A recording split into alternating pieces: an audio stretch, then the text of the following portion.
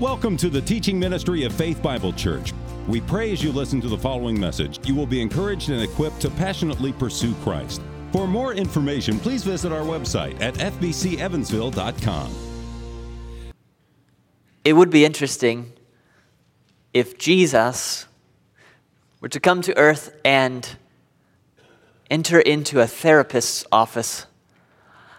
And I was just trying to imagine the sort of conversation that would be had.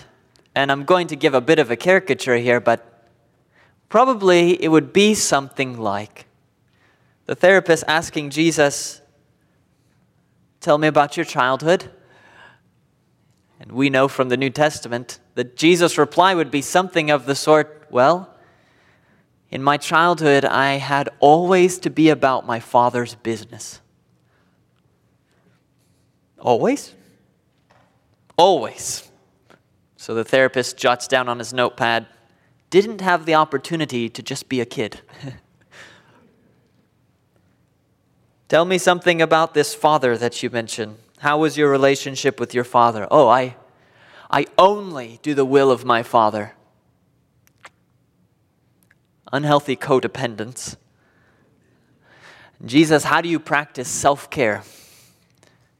"Well, my Father provides for me all that I need. He's my shepherd. I lack nothing at all." The therapist could reply, "Well, certainly, yes, but considering how many crowds you attend to, how much you counsel, how much you pour out and help others, you also need relationships that are pouring into your love tank. You have a psychological need for affection, and unless that need is met, you're not going to be able to keep on loving others.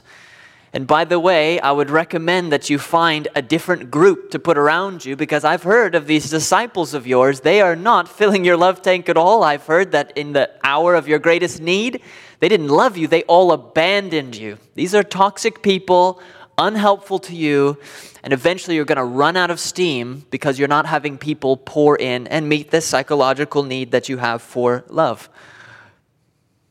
Now, praise God, Jesus never saw a therapist. Because instead, this was Jesus' attitude given in John 13:1. "Having loved his own who are in the world, he loved them to the end," whether or not they loved him back. Now, you are this man's follower, Jesus, and we do live today where the common view that's proclaimed very loudly in the world is, among other things, you can't be expected to love other people unless you have your own psychological need for affection met regularly. And a love tank is often sort of the picture that's used. You have a love tank and it gets empty, and you need it filled by other people loving you, and if that happens, then you can love other people. So if your husband loves you, then you're filled up to be able to love your husband. And if your friends in small group love you, you're filled up and can love your friends in small group, the other church members, whoever it is. That's the analogy that really resonates with us. And there are persons who, and some of them very sincere believers whom we love, who are what we would call integrationists in counseling, meaning they take what the Bible teaches together with what they consider insights of modern psychology, and they will bring them together and attempt to integrate them. And there are many of that sort as Christian counselors who will say, yes, you have a love tank, you have a psychological need for love, and if you're blowing up at others and not loving the people around you, well, if you can trace that back to a lack of love that you're receiving from your childhood or today, in some way that semi-justifies that. After all, I'm not making this up, some legitimately argue, after all, when you look in the Bible, there are commands that we love one another. And if that's a command for Christian fellowship, that suggests that we need love from one another to function. A biblical counselor named Ed Welch responds to that with these words, "But what about the fact that Scripture commands us to love each other? Doesn't that mean we need love? Not necessarily. More accurately, it means that we need to love. Rather than that, we have a psychological deficit that must be filled with love." I hope you can see that this was very much the attitude of Jesus in his earthly life. Jesus did not walk around feeling a deficit of love. Love me, because he received very little love, even from the people who were closest to him. His disciples fumbled along. They failed him in his moment of need. They didn't understand who he was or what he had come to do. And in the end, they all abandoned him. His own family thought he had lost his mind. That's not very good family support that he was receiving. And the crowds kind of loved him until he spoke words they didn't like. Then they cried, "Crucify him," put him on a cross, flayed him, slayed him. He died. So according to modern standards, his love tank was not full enough to give. And yet Jesus lived a life of giving and giving and loving and loving and giving more than anyone who has ever lived on this earth. Sort of blowing out of the water this modern conception we have that I'll love you once you love me. Instead, you do have you could even call it a psychological need if you want, but it's really a spiritual need. You have a need when it comes to love. You need to love others. You can't go without that. You can go without the love of others. You cannot, as a Christian, go without loving others. Your food, like Jesus, must be to do the will of my Father. And his will is that you love other believers. You don't need something from the believers in your life. You don't. It's so wonderful when you receive affection and love. I hope that is the sort of community we are and growing to be more and more. But what you need is to love others. It's a deep need that you have.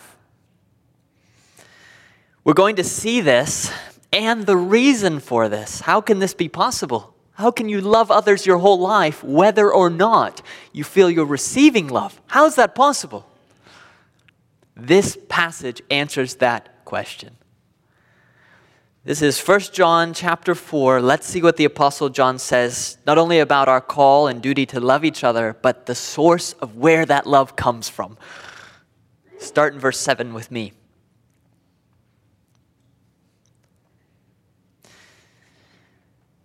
Beloved, let us love one another.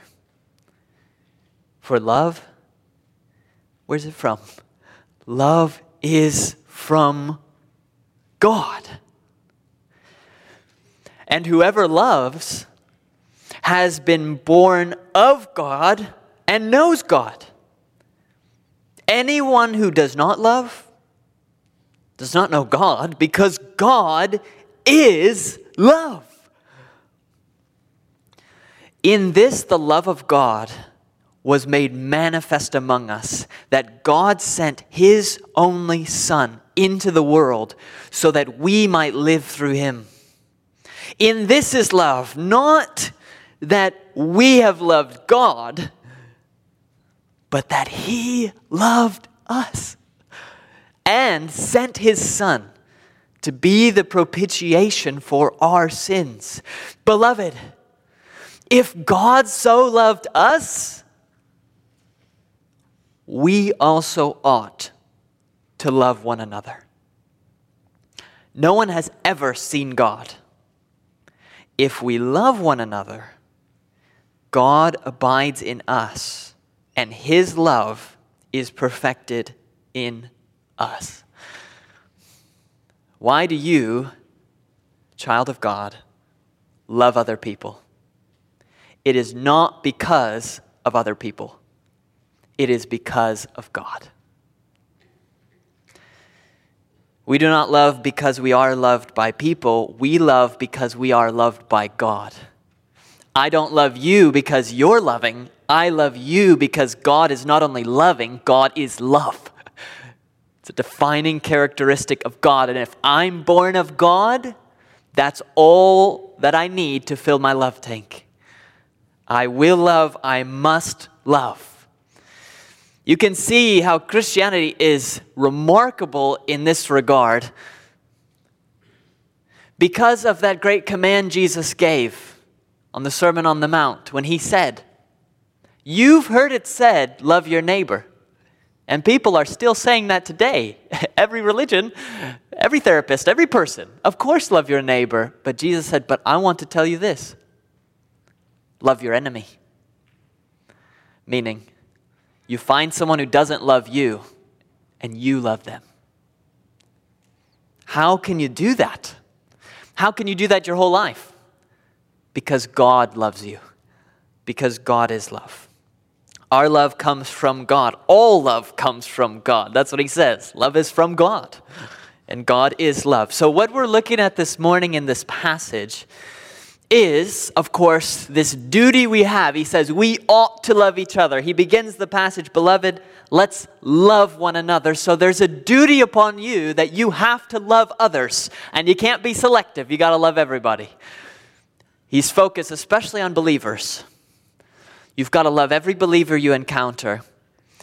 But that is a completely impossible task. And so what he gives us in this passage, in the larger piece of it, is the basis of your love.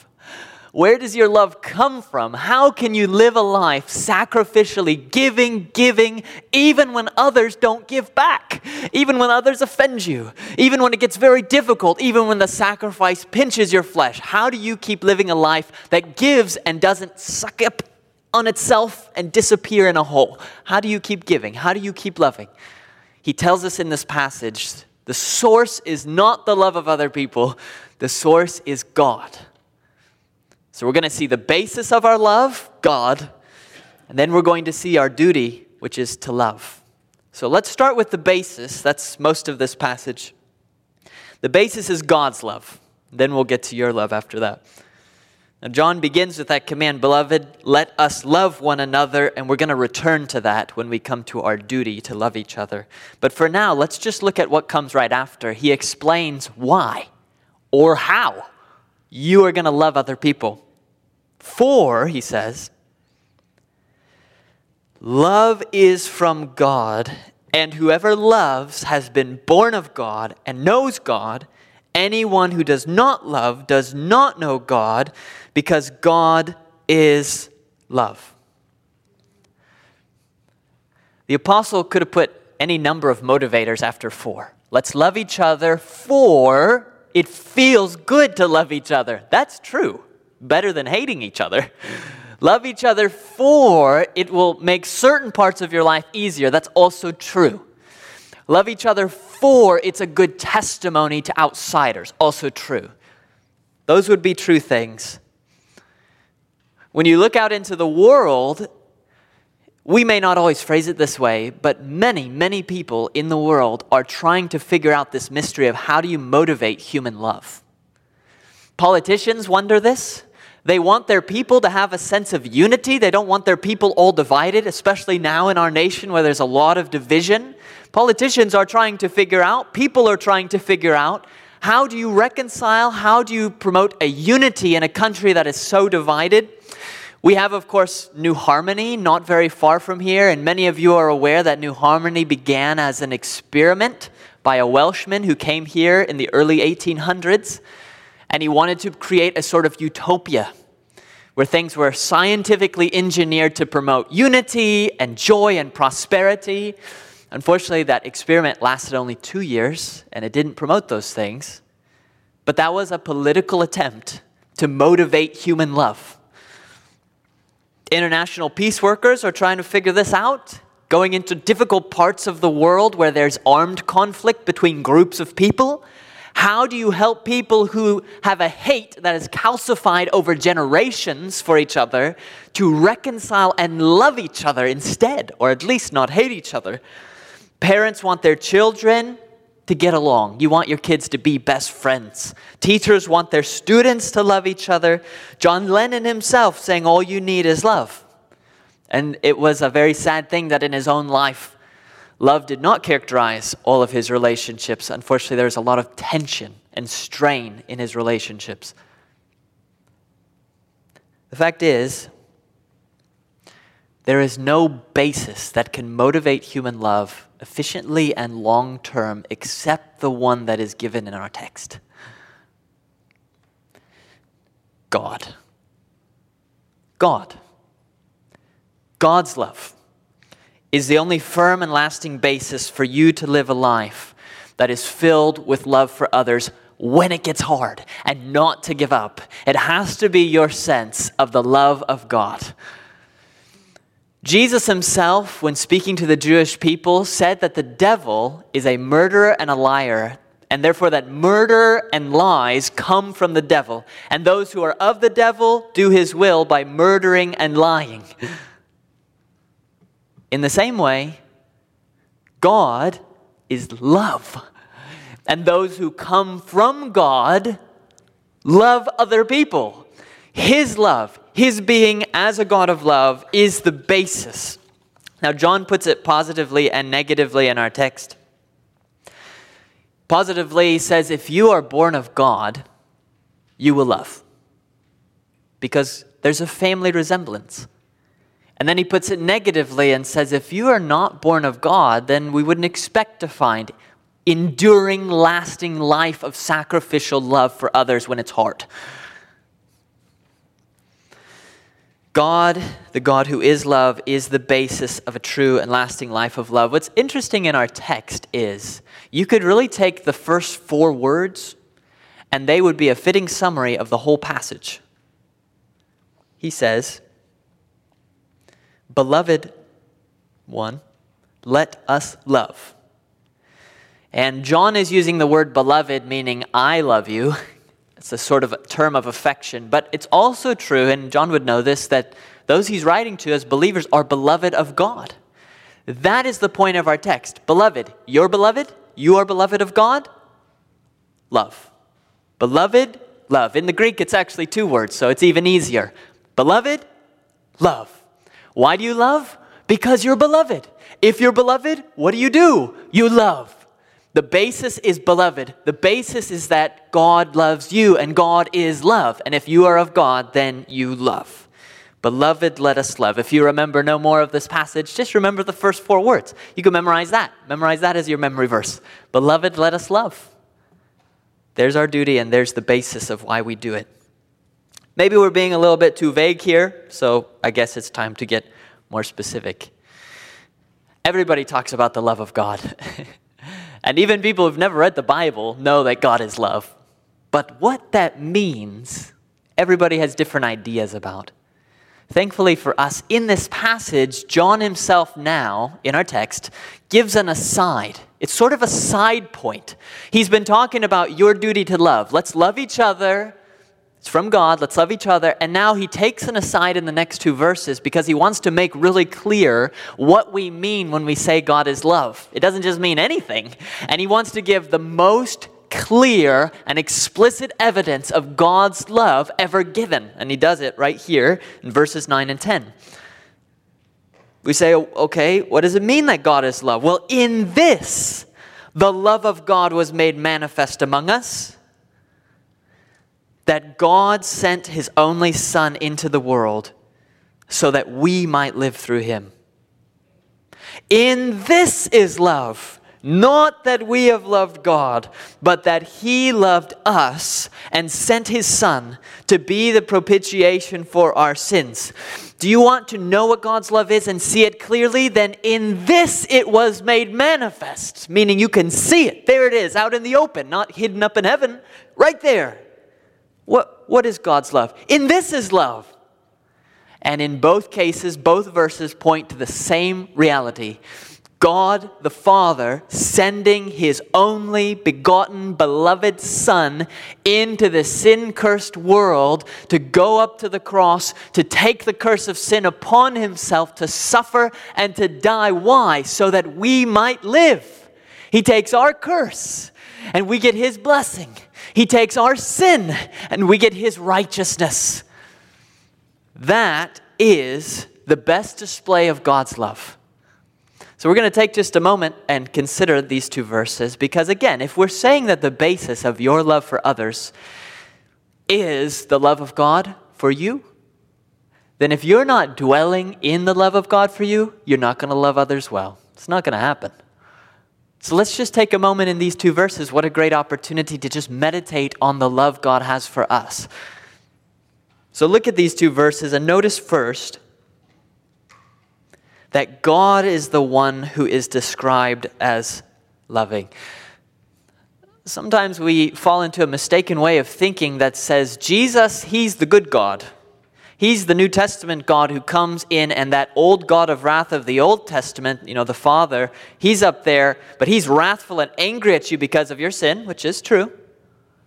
And therefore Jesus has to step in, because he's the good one, he's the nice one, and he steps in and propitiation in our text, satisfies God's wrath. Oh, thank you, Jesus. Otherwise, the angry God would have destroyed us. You understand that you are monotheists. There are not 2 or 3 gods. There's just one God who purposed the death of Christ so that you may live. Notice in our text in verses 9 and 10, he does not put the emphasis even on Jesus. He puts the emphasis on God.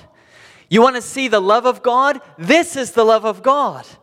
That God sent his Son. Now Jesus, in dying on the cross as the second person of the Godhead, certainly Jesus loves you very much. Keep singing that song, Jesus Loves Me. It's entirely true.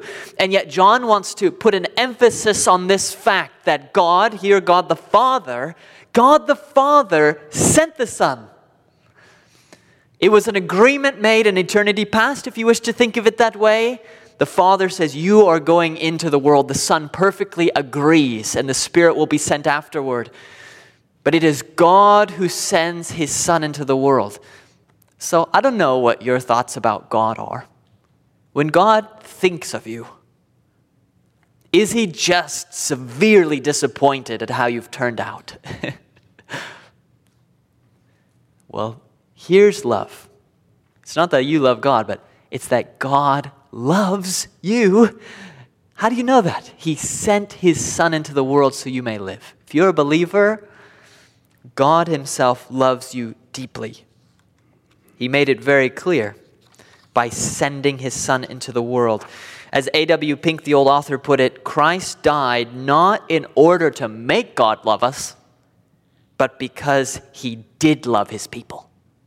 Calvary, Pink says, is the supreme demonstration of divine love. Whenever you're tempted to doubt the love of God, Christian reader, go back to Calvary.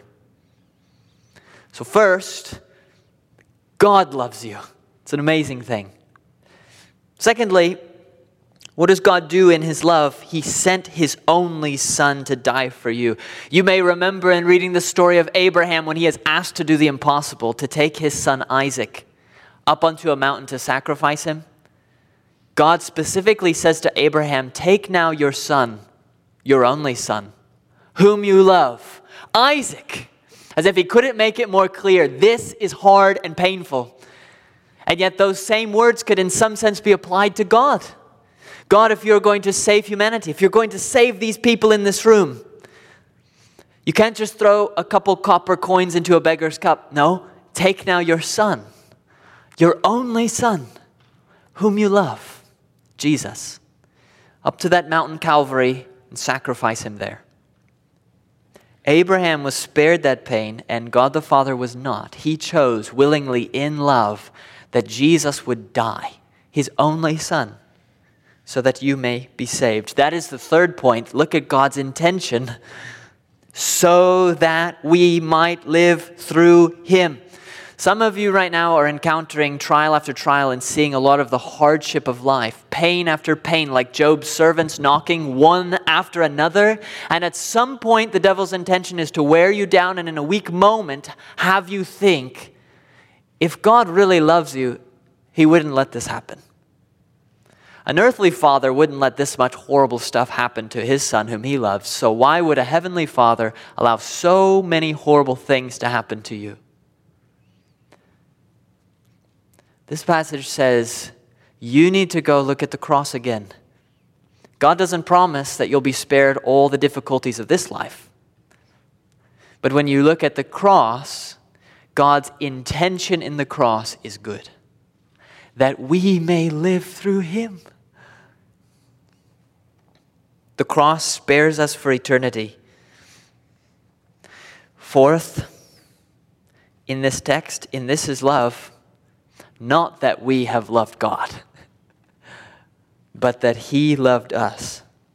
God's love is so strong and powerful, it's not dependent on your love. Jesus told his earthly followers, you didn't choose me, I chose you. You might say, well, it seems only fair that I should have to choose Jesus before he chooses me. Who's he to just come and choose me like that? But that's love. That's love.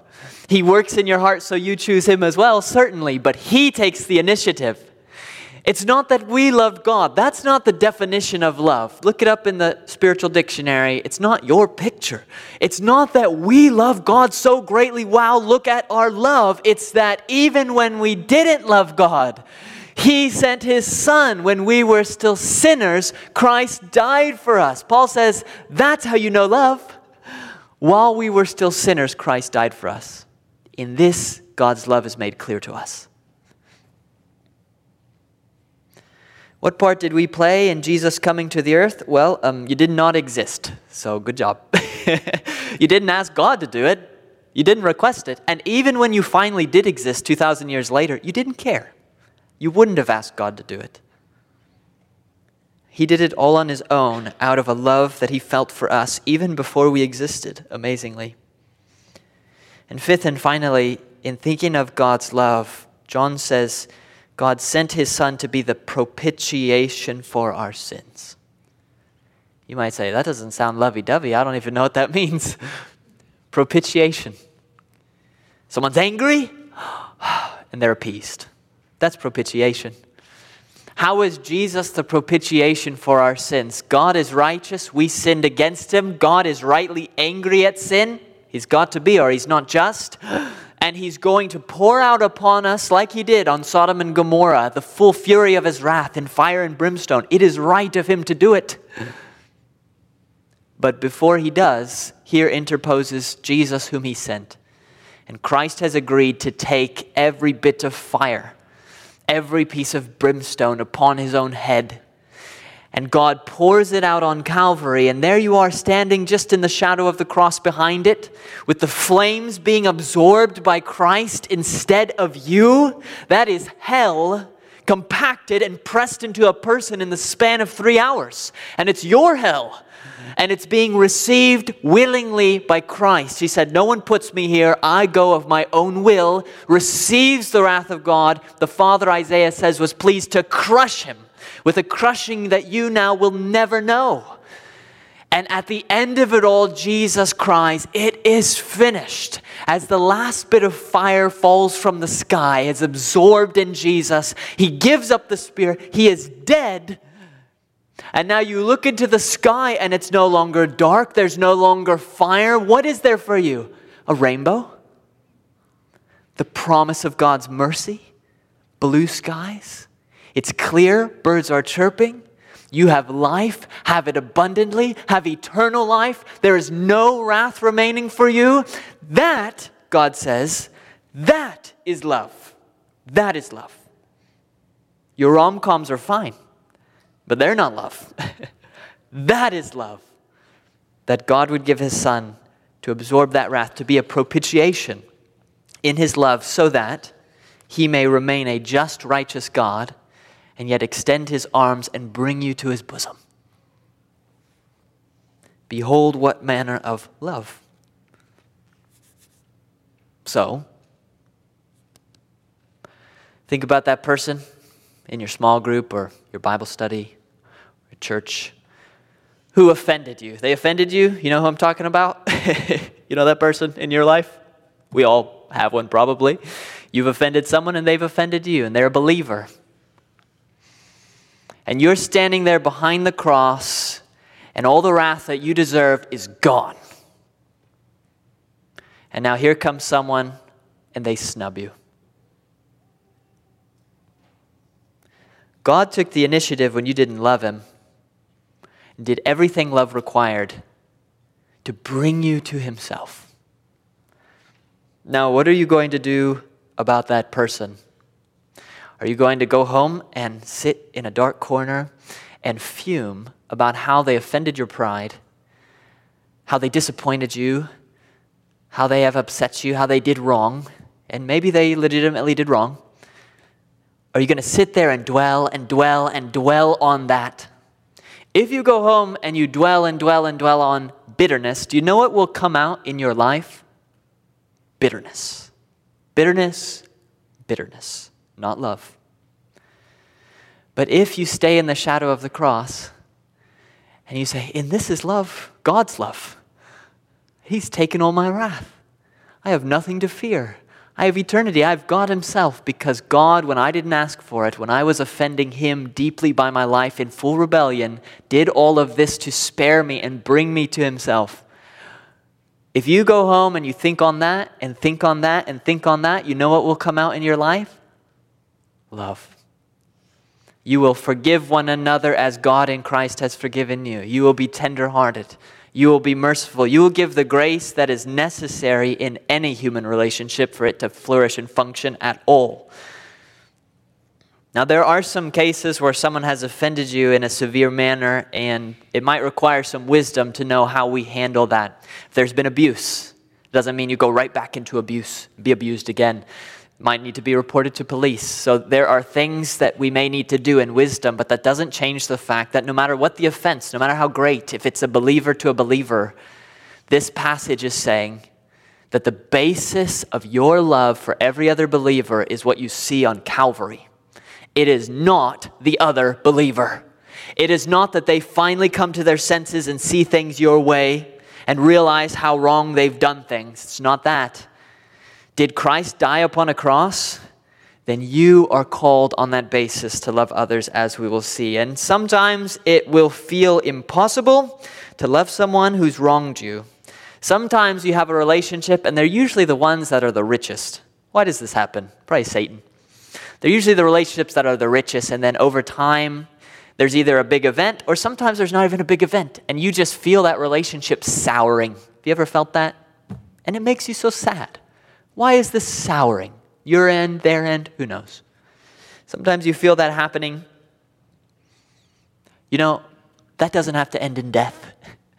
That relationship can be restored. You can continue loving that person entirely, fully. Because your love is not built on that relationship. It's not built on them. It's built upon God. It's built upon the finished work of Jesus Christ. Therefore, it can stand all those trials. You just keep loving. If you feel some of that bitterness towards someone, number one, if it's a big thing, go to them right away and work toward reconciling it. I know it's awkward. Just do it. Jesus says, leave your gift on the altar. Go do it. If it's a small enough offense you can overlook it in love, overlook it, but then you really have to overlook it. More than anything, look to Christ. Look to him upon the cross.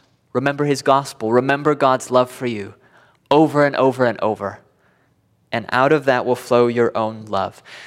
And it is to your own love that we're now turning in this message. So there is God's love, the basis of your love. But as we've already hinted at, it is a basis of your love. Now we move from God's love, which undergirds everything, to the fact that you have to get to the business of loving. It's your duty. Look at this in the text. We already saw it in verse 7. Beloved, let us love one another. That's not like concessive or anything. That's a command. We have to do this. We have to love each other. If you jump down to verse 11, right after the aside focused on God's love, beloved, if God so loved us, we also ought to love one another. Here is the great ought. You ought to love other people. But it is not a naked ought. It's not an ought all by itself. It's not Mount Sinai ought saying, boom, you ought to do this. You say, I can't. Too bad. It's not like that. This passage breathes life. It's like the Garden of Solomon in the Song of Solomon, breathing out life.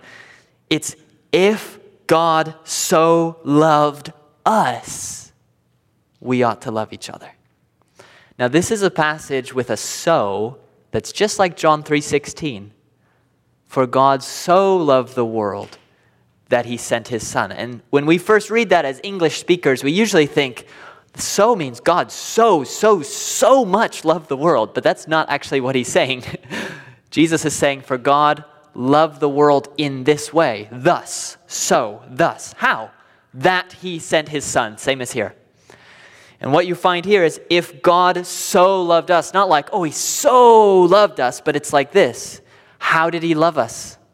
He sent his son to die, just like he said in the verses before. I can't stress enough how important it is to perform the duty of Christian love, and it is a duty, in full view of the cross of Jesus Christ. And I say that because you know, you've been at this Christian life for a little while, and you know that the call to love one another, which is our primary duty outside of worship to God, it's not easy. Is it easy? Is it easy for any of us? It's not easy to love other people. Sometimes it's nice, and other times it hurts. To love one another, what is that requiring from you? It's not something that you can schedule as one day of your week, Tuesday, is going to be your day of loving other believers. It's not going to happen. They know it's not going to happen. And it's not something you can add on to your life after you've taken care of yourself, after you've done appropriate self-care, after you've got all your ducks in a row, after your finances are perfectly established. Then you look and go, maybe there's someone who needs something. That's not Christian love. Christian love is loving others by doing whatever it takes for them to flourish. Whatever it takes for them to do well. Jesus was willing to go all the way to the cross that we might live. If he would have gone halfway to the cross and said, oh, I've done enough, I've healed all these diseases, all of us would be in hell forever. Jesus went all the way to the cross, to the point of death, even death on a cross. He did what love required, that we might live. And now, if you're living a loving life, you're going to look around you and there's going to be very interrupting needs from believers that will press themselves into your life. And if you're really going to love, you're going to have to lose some sleep. If you're really going to love others when needs arise, you're not going to be able just to schedule it when it's convenient for you. You're going to get the call in the middle of the night when it's not convenient for you, that there's been an emergency and someone needs your help. If you're really going to love others, you're going to have to give not just what's easy to give, but what's hard to give. If you're really going to love others when those relationships sour or there's conflict, you're going to have to, when everything within you is telling you, get out of there, run, it's getting awkward, I'm out of here. You're going to have to choose to jump into the situation, to engage, to pursue. That hurts and that is hard. That's Christian love. You're going to involve yourself with someone struggling, even as you're living a busy life. You got kids, you got a job, you got so much going on. You can barely survive as it is. And then you encounter a believer who's really struggling with an addiction. And you know if you get involved, it's going to be messy. It's going to take a lot of your time. They might not even appreciate your help. And Christian love says, well, too bad. You can't not get involved. Get involved. They're right there. You have to. So if you try to take in verse 11 this we ought to love each other, and you just take it by itself, it will crush you. You're not going to last. It's not going to work. It's too much. It requires everything of you. If it's just a booming command, love, that's too much. But that's not what it is in this passage. Beloved, if God so loved us, let's love each other. Beloved, let's love one another, for love comes from God. There are many Christians who have tried to lessen the weight of the love command by just stuffing love into certain easy, organizable boxes. You ever done that? So you say, okay, as long as I tick off these boxes, be at church more than I'm not at church. Okay, check. Do that. As long as I smile and say hi to people in the hallways, I'm being loving. As long as I give a certain percent of my money away, I'm being loving. And then, when you're at the drive-thru, you want to round up for charity. Okay, I'll round up for charity. And if I've done those, I've done my loving others. And I'm good, and now I can take care of myself. No. It's not Christian love. Love knows no bounds. That's why the ought all by itself is too much. The ought is you ought to give everything in your life for the good of all believers around you. That's why he says and has to say, if you're going to do that, it has to be on this basis. If God so loved us, we also ought to love one another. I know I said in the introduction that you don't have a psychological need to be loved by others before you can love them, and I do stand by that. You do need to be loved in order to love. But the issue I'm correcting is that the love you need comes entirely from God. If God so loved you, did he? Did he? He did. Then, the text, you ought, but it's a different ought now. Oh, he loved me this much. Then you ought to love others, shouldn't you? He loves, shouldn't you love? He loved to the point of death. Shouldn't you love to the point of sacrifice? This is why you're in your home and your husband does that thing again that he always does. Okay, and you've tried to tell him, but he doesn't listen. So he did it again. Oh my goodness. And so you're getting frustrated. Can you love him? Not if he doesn't listen to, not if there's not communication and he's not listening. You can love him. I'm not just saying that because I'm a husband. Let's reverse that. Okay, your wife, she does that thing. Can you believe that thing again? Again? Like, how could this be? Does she not see that? You can't love her. You need to give her the cold shoulder. Let her feel the suffering that she is causing to you. Give her that cold shoulder. Talk to her less till she feels that when she repents, then, okay, coming in with love. No. Get rid of the cold shoulder. You don't need a cold shoulder. You need a warm embrace.